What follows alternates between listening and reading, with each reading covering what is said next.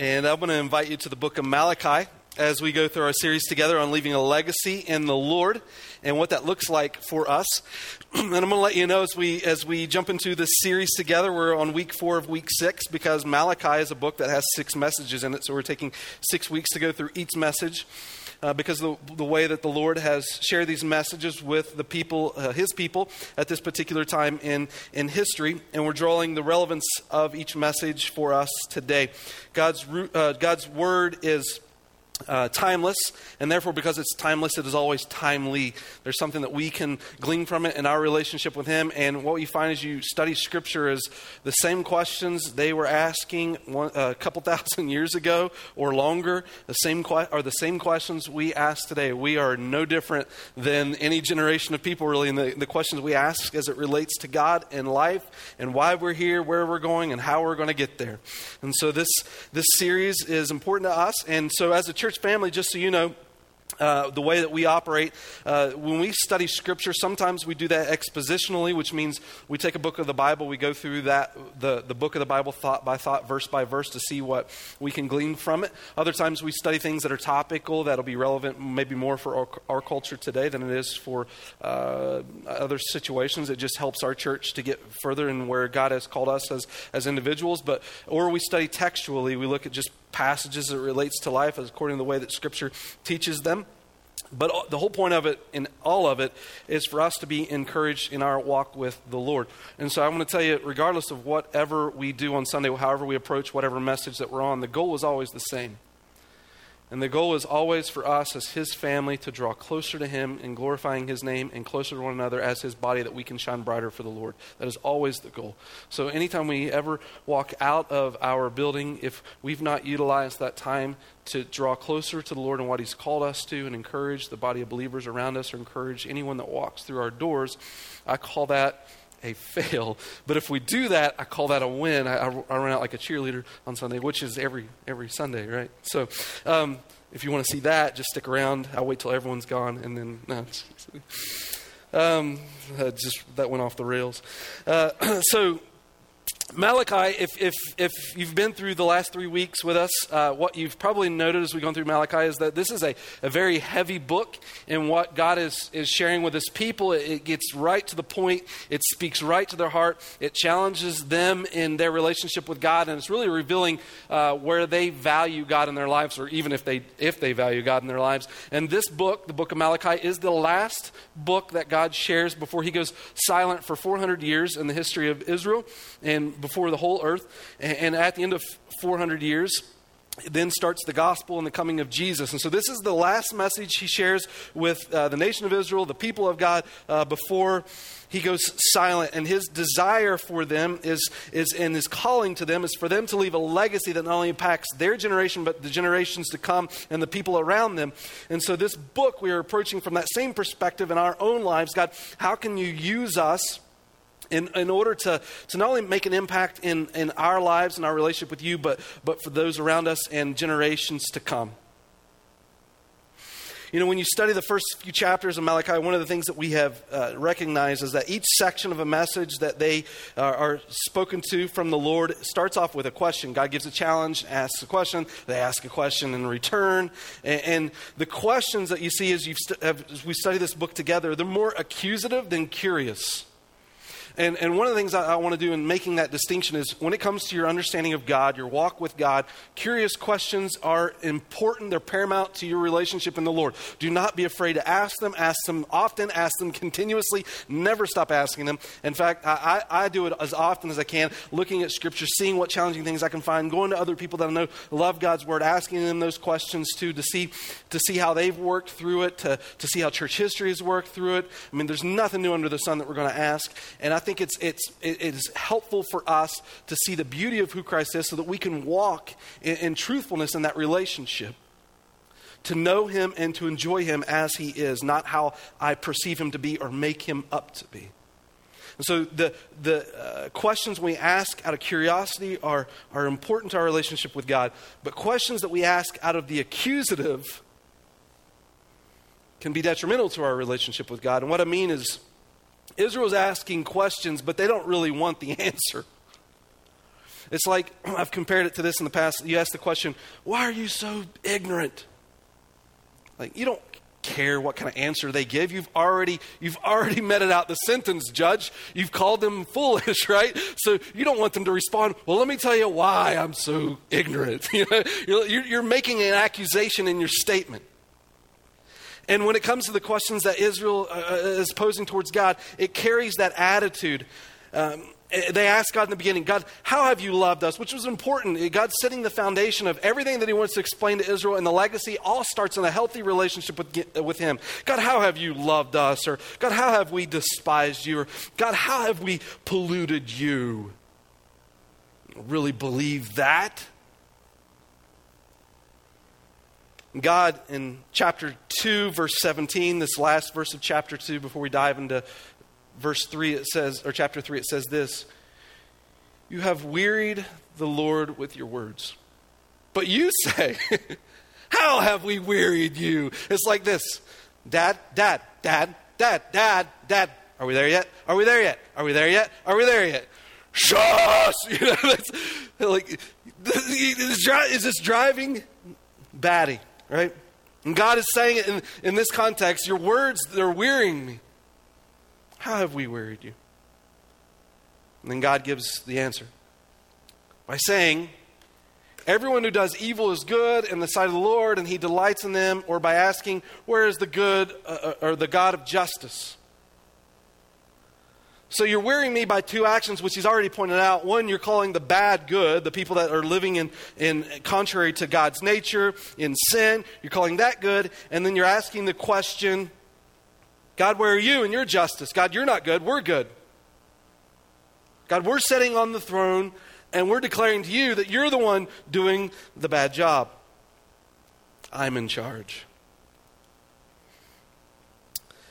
Sometimes you have people ask this question, which can be a good question from a curiosity standpoint in order to understand how God works. But why do bad things happen? Right? Sometimes people word it like this: if God is so good, then why are things so bad, right? And then the assumption is placed, well, God is either all-powerful or not good, or he is all good and not all-powerful. Because if he was all good, then and all-powerful, he would take that power to make things good. And that's the assumption that's assumed by the question. I once heard a minister recently by the name of Voddie Baucham. He was talking to someone that asked him this question. And he told this young college student in philosophy class, you're asking the question wrong. And then the young man wanted to know why, right?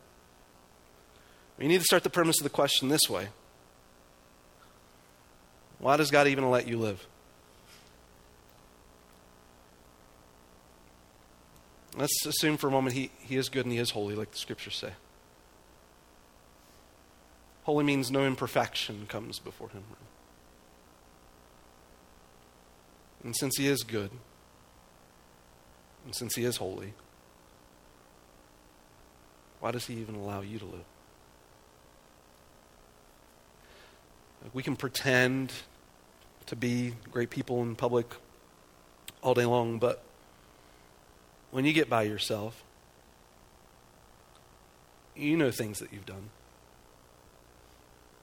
And you know the way that your heart can lean before a perfect, holy God. Maybe the question shouldn't be started off by asking, why does God allow bad to exist? Maybe the question should be, why does he allow you to exist at all? The reason is because it's acknowledging something about our nature. I've heard another minister by the name of Mark Driscoll say it like this. In talking about sin, he's acknowledging that we as individuals, the scripture says this in Romans 3:23, all of us have sinned, we're all sinful. And they said this: sin isn't a thing unto itself. Sin is a corruption of a good thing God has made. It is a parasite. And what that means is that sin needs a host. If you think of it in terms like this, rust needs metal. A computer virus needs a computer. Cancer needs a body. Sin needs a host. We are that host. And it makes the question relevant again to ask, rather than say, God, why does bad exist? Than to simply ask the question, God, why do you allow us to exist at all? Right? Because to get rid of sin would mean it would rid the world of us. Or get rid of us. And what we acknowledge in ourselves, if we become the host from where sin exists, is that we need healing from sin. We need rescued. We need cured. And the way that Peter put it, in asking that same question in 2 Peter chapter 3. Come on. Give me a click. 2 Peter chapter 3 and verse 9. I'll just read it to you. The Lord is not slow about his promise, as some count slowness, but is patient towards you, not willing for any to perish, but for all to come to repentance. Let me say it again. The Lord is not slow. This is 2 Peter 3:9. He is not slow about his promise. Meaning God is the promiser of eternal life, the restoration of the world that's been corrupted by sin. He's not slow in his promise, as some count slowness, but rather than being slow, as some might make the accusation, this is the statement. He is patient towards you, not wishing for any to perish, but for all to come to repentance. I've sat with people before that when they've come to the question of whether or not God can exist because evil exists in the world, they're as they go down that train or follow that trail, it's led them to believe that then there must not be any God. But I just want to tell you this morning, that I don't think there's any other worldview that even comes close to giving an answer to why good and evil or bad exists more than Christianity. In fact, when you deny biblical perspective of what God says about it, I think you have more problems and answers to find solutions to rather than just denying the biblical Jesus. And what I mean is when it comes to just answering that, the question of evil and then just denying that there must not be a God, that there must not be a God because evil exists in the world. Well, I think that leaves you in a sort of a conundrum in being able to answer the question of good and evil even to begin with, because in our hearts, when we look at the evil around us, the bad that happens around us, when we deny a God, we're also acknowledging a God at the same time, because something within us is recognizing that the evil is not good and something good should triumph over the evil. I mean, who even told us what's good and what's evil to begin with? Where does that even come from? And so, but denying God, it puts you in a greater position of having problems to answer the question of evil than to simply follow what the Bible tells us about the Lord. Like, if you came from nothing and you're looking at evil in this world and you're denying that a God exists, who cares about evil? I mean, really, if there's nothing to this world, just live for whatever makes you happy at the moment and just go for it. And who cares what's violated against? It's survival of the fittest. But you won't do that. We won't do that. Why? Because written in the nature of our own lives, we see the injustice of that and know that we're created to live for more than that. And so God is acknowledging it in 2 Peter 3:9. This is it. It's the rescuing of humanity. It's what our soul needs. It's the ending of rust and the stopping of cancer. It's the sin that becomes a part of us as we host it. It's the eradication of that because of who Christ is. Now you got to think, Christianity just how ridiculous it would be if God did not put an end in his justice to evil. Because the things that God calls us to is to live for more than beyond the pleasure of the circumstance. I mean, listen to these verses in 1 Corinthians 15:57. But thank God he gives us victory over sin and death through our Lord Jesus Christ. So my dear brothers and sisters, be strong and immovable. Always work enthusiastically for the Lord. For you know that nothing you do for the Lord is ever useless. I mean, this is in the context of even suffering. If Jesus wasn't victorious over all things and wouldn't reconcile all things in his justice, how bad it would be to call Christians to live in the world in suffering. God calls his people into situations where it may not always be perfect. And it may even include suffering. And the reason we can live like that in victory, it's because we live for something greater than just this world. In Romans 8, Paul said this in verse 17, if indeed we suffer with him, so that we may also be glorified with him. For I consider that the sufferings of this present time are not worthy to be compared with the glory that is to be revealed to us. God is looking at Malachi, or the people that Malachi is speaking to, I should say. And they're asking, God, how have we wearied you? Well, really, because you're pursuing pleasure apart from me. You're pursuing things that in that pleasure are contrary to me. You're calling the bad things good and then accusing me of being bad when my desire is to be slow towards you, that you would come to repentance and pursue me with your life. And by the way, just for clarity, repentance isn't penance. Like I always have to say that when I say those words. Repentance isn't penance. Penance is this process of paying this period of suffering or sacrifice so that way you can get back in right standing. The reason repentance isn't penance is because Jesus has already paid your penalty for the purpose of having a relationship with him. And so when we talk about repentance, it's turning from any other kingdom contrary to him and turning to him. And so what he's saying in this verse is that he would call us to that relationship in him. And then I like what God does here. He hits the chill button. The reason I like it is because the first few chapters were pretty heavy slating. And sometimes you go through that enough and it starts to feel a little messy. You get that in life, you got so many problems to deal with. You're like, nothing. I choose nothing. It's too much. Well, here in this text, it's like the Lord knows, based on the first couple chapters, that it's just time to hit that button.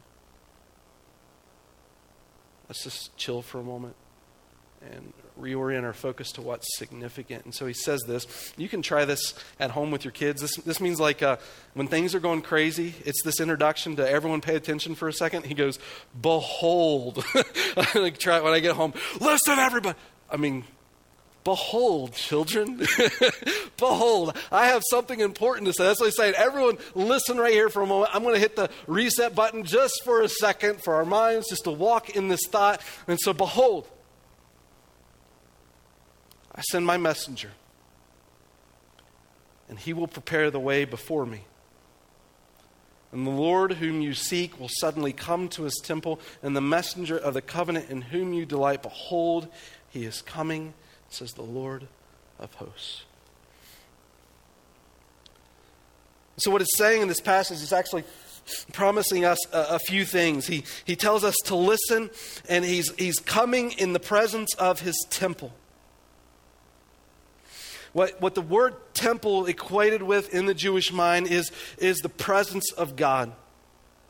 He's saying sometimes you got all these questions, Israel, that you're asking me, and sometimes you just don't need answers to all these questions. What you really need is my presence.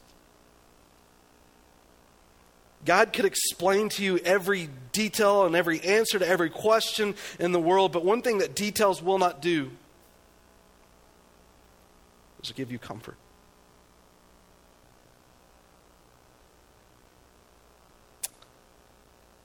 We need his presence. Sometimes in life we need his counsel. we need to know the answers. And other times we need His comfort. And the Bible describes Him as both. Isaiah 9:6. He will be called Wonderful Counselor, Almighty God, Everlasting Father, and the Prince of Peace. The presence of God is there to give you counsel and direction as a Father or Prince of Peace, to bring the comfort of His presence.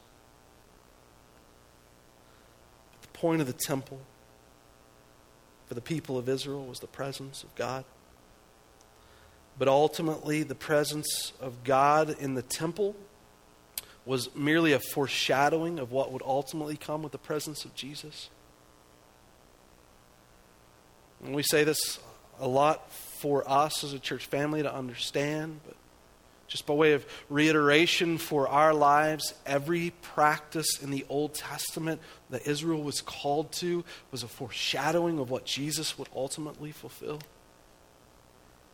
And you see those thoughts peppered in Scripture as Jesus expresses His own identity. And Jesus went before the temple and He said, in 3 days, I will destroy this and rebuild it, talking about Himself and His own resurrection, tearing the temple veil, and in his death on the cross, symbolizing that the presence of God was no longer there, but would be with His people, that Jesus Himself became the temple and He delivered the temple into the hearts of His own. John the Baptist said, behold the Lamb of God who takes away the sins of the world. And the Lamb was the sacrifice that would be taken into the temple for the sins of the people of Israel during the Passover. And yet Jesus is called that Lamb ultimately in Revelation. He's described as that Lamb, and the picture of His sacrifice is seen in the book of Revelation. Jesus stands in the temple and He makes these proclamations that are very bold, that people wanted to kill Him afterwards, but He calls Himself the light of the world during a celebration in the temple where they would take lights and stick it on the outside of the temple to acknowledge that the temple was the presence of God's light. And yet Jesus stands in the midst of this celebration. He says to the world that He is the light of the world. During that same set of ceremonies that were taking place, there was also a sacrifice of the pouring of water out at the temple, and Jesus then refers to Himself as the living water. The events that took place in the temple, the sacrificial system put in Israel, the prophet, priest, and king that ruled over Israel, all of it was symbolic of who Jesus was and what He would represent as His presence would come near to us. It's if God's saying in chapter 3, do you really want answers to all the questions? In some cases, I know we do. But it's important to recognize you can have the answers and still be empty. Sometimes in Christianity, I think there is no better rationality for anything related to life than the biblical perspective. But when it comes to understanding that as Christians, when you see how logical Christianity is in any other worldview, that the danger is that the pursuit of Christ becomes an intellectual exercise in our lives and not one of relationship. You can have the answers to the questions. We love questions. But you can have those answers and still not practice His presence. And God just pushes that button right here in the midst of the questions that Israel's been asking. He said, listen, let's start with my presence. So I said in the beginning, when we walk out of church on Sunday, if we've not walked out of here drawing closer to the Lord and closer to one another, it's not what we are here for. We're here for that reason. We don't come to church just to come to church. We come to church because Jesus is worthy and we want to draw near to Him and we want to see His glory proclaimed throughout this valley. And so drawing near to Him becomes the basis for everything. This is what happens in our lives. When Jesus is Lord of our lives, when we begin to answer questions and seek the answers to questions, it starts from this perspective. Jesus is Lord, and so now what? Rather than I'm Lord and God, this is where you need to fit in.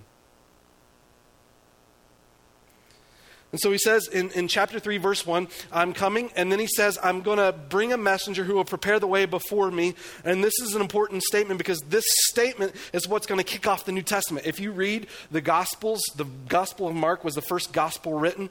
The first 2 verses of Mark, it quotes a section of this passage of Scripture. That it's the coming of Jesus and that there's going to be one who comes and prepares the way for him. And this one who comes and prepares the way for him is mentioned multiple times within Scripture. But it's John the Baptist, and John the Baptist is the Halloween costume I've always wanted to wear.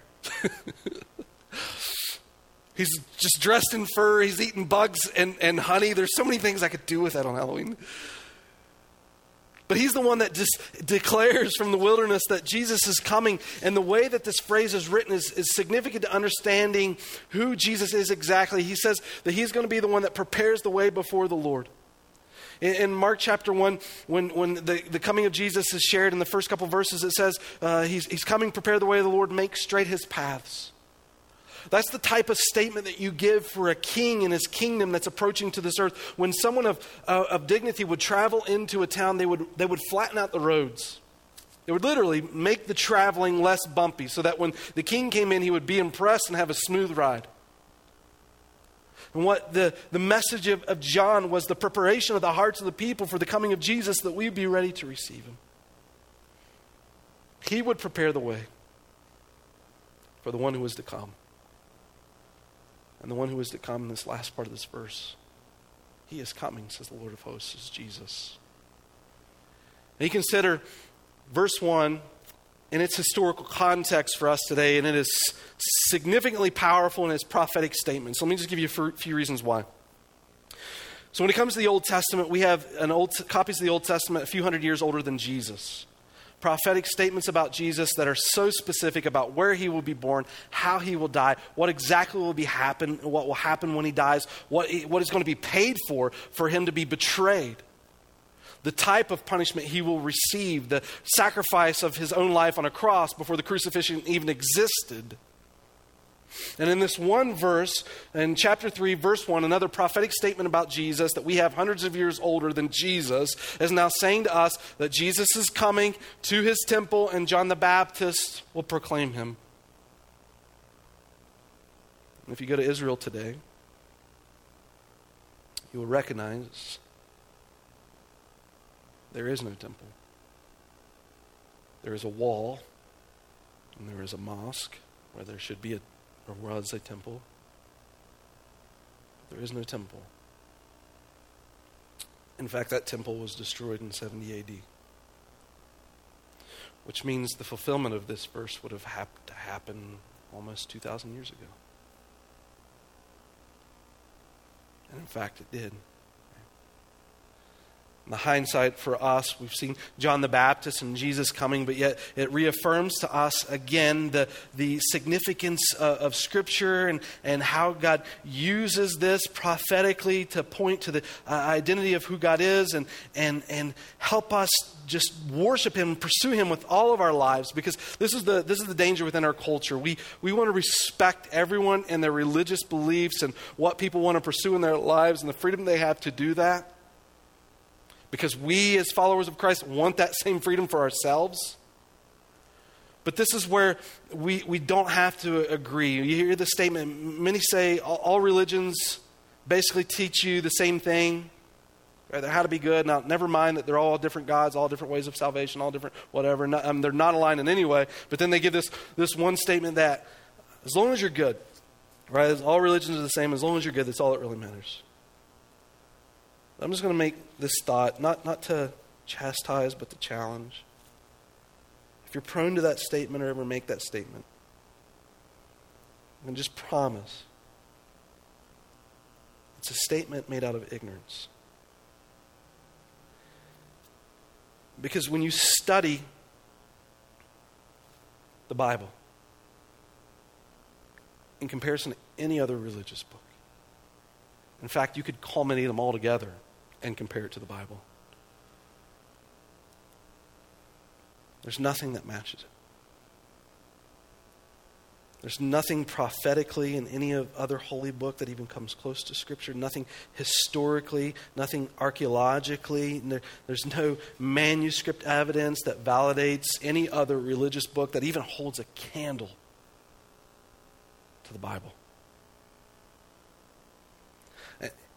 Almost so that when you start to compare other religious works to Scripture and try to equate them as the same, when you look at the historical validation of them, it almost feels like you're trying to convince someone of a joke becoming a reality.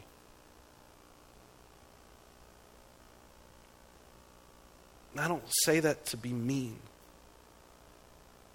The only reason I make that thought is so that followers of Jesus can walk with boldness in the truth they stand on. We love people. I love people. God calls us to love everyone. And just because we love them, it doesn't validate everything that they do or believe. When it comes to following after Christ, we've got to be convinced in our own mind that what we pursue after is accurate. And that when we use the words like faith, that we're not doing it out of blind ignorance, but we recognize that God gave us a mind for the purpose of resting faith on a foundation that secures us. And then when it comes back to the statement of as long as you're good, that's all that matters. Well, when you compare that to what the Bible says, the Bible doesn't even say that. There's no verse for that.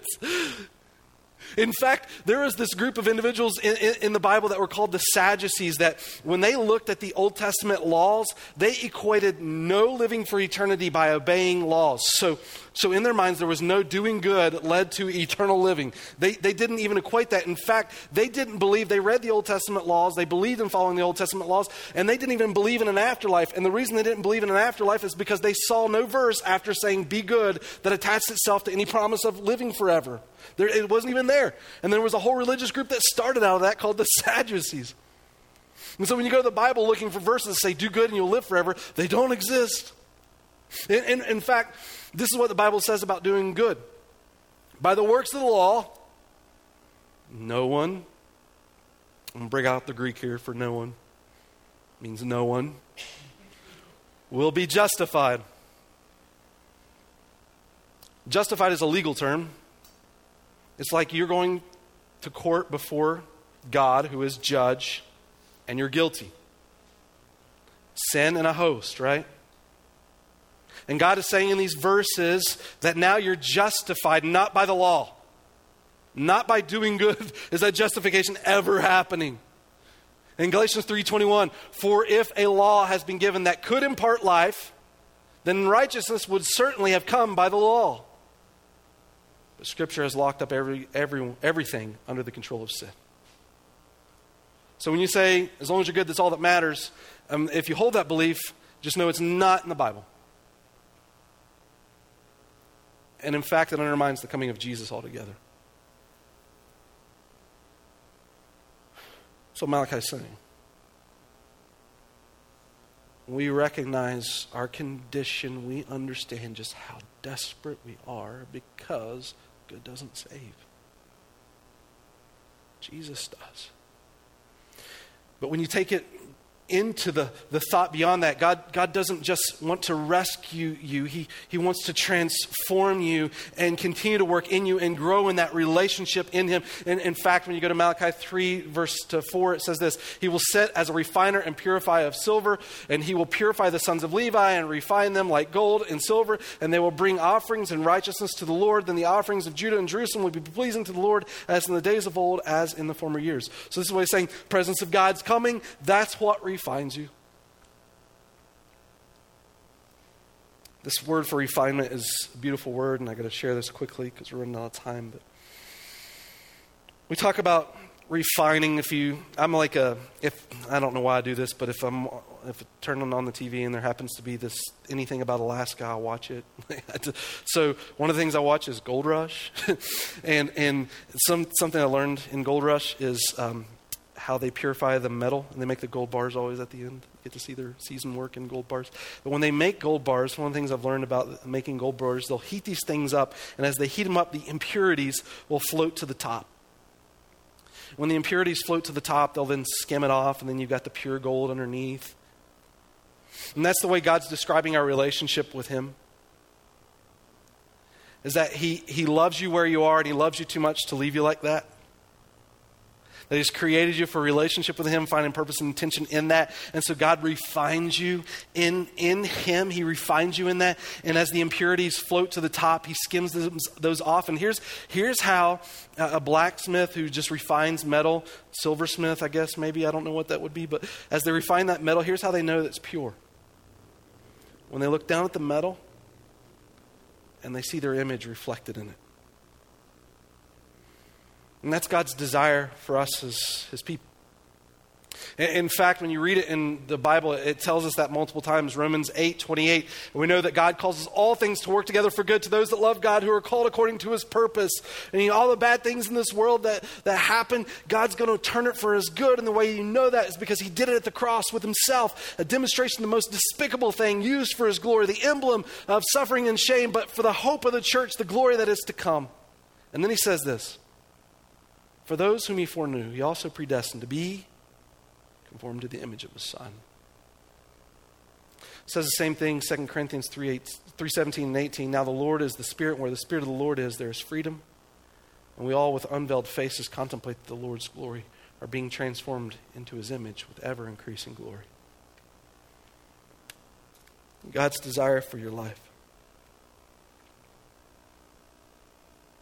is for you to reflect the glory of Jesus in this world. And the way that happens is the experiencing of his presence in your life. Reset button, right? We could deal with every issue that you could think about in this world, or Jesus becomes Lord. And you align your life under him, seeking his will in the way that you live life in this world. The end of Malachi, verse 5, then talks about destruction. God's first coming, salvation. God's second coming, destruction. You don't want to be a part of that. You can read it in Revelation 19, verse 13. I call it Pee My Pants Jesus, where he comes back on a horse, sword flying out of his mouth, his robe dipped in blood, and a tattoo down the side that says King of Kings, Lord of Lords. Like, if you've never peed your pants before in a haunted house or something like that, that is the moment to do it, right? That is what's going to happen. First coming, salvation. Second coming, justice. But this is what he says in verse 1 and verse 6. I just want to see how this sandwiches together. The messenger of the covenant in whom you delight, behold, he is coming. God gave us the covenant in his blood. And verse 6, for I, the Lord, do not change. Therefore, you children of Jacob are not consumed. Because the consistency of God's character, the salvation and the hope that we have in him rests secure because his character does not change.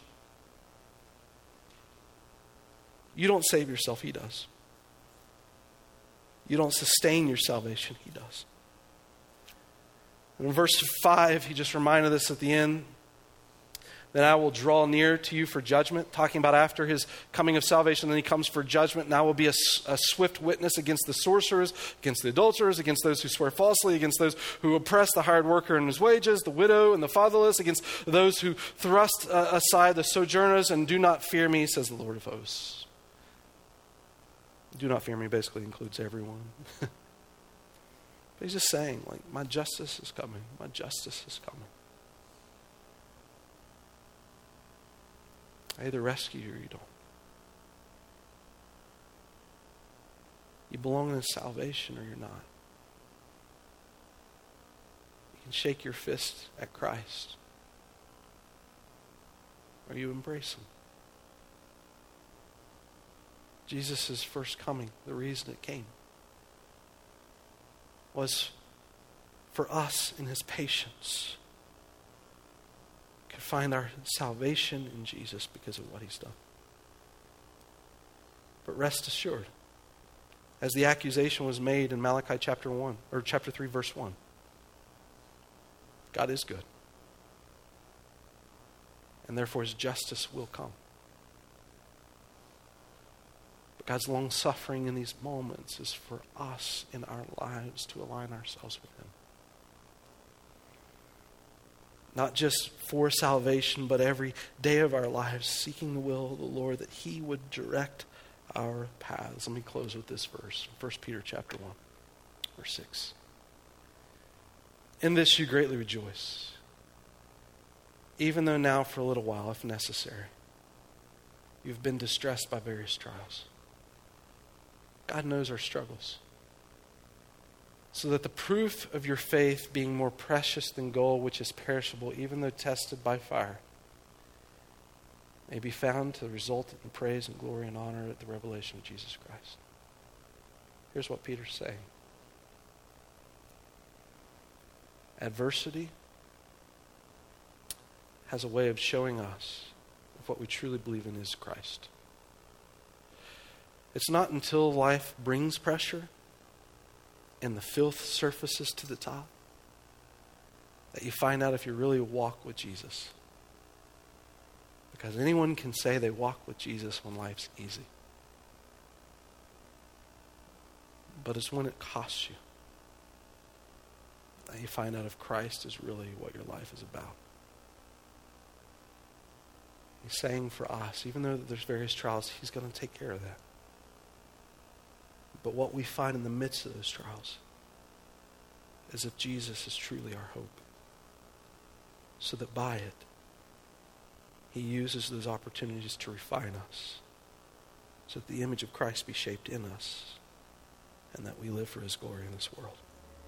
This message has been brought to you by Alpine Bible Church in Lehi, Utah. If you'd like more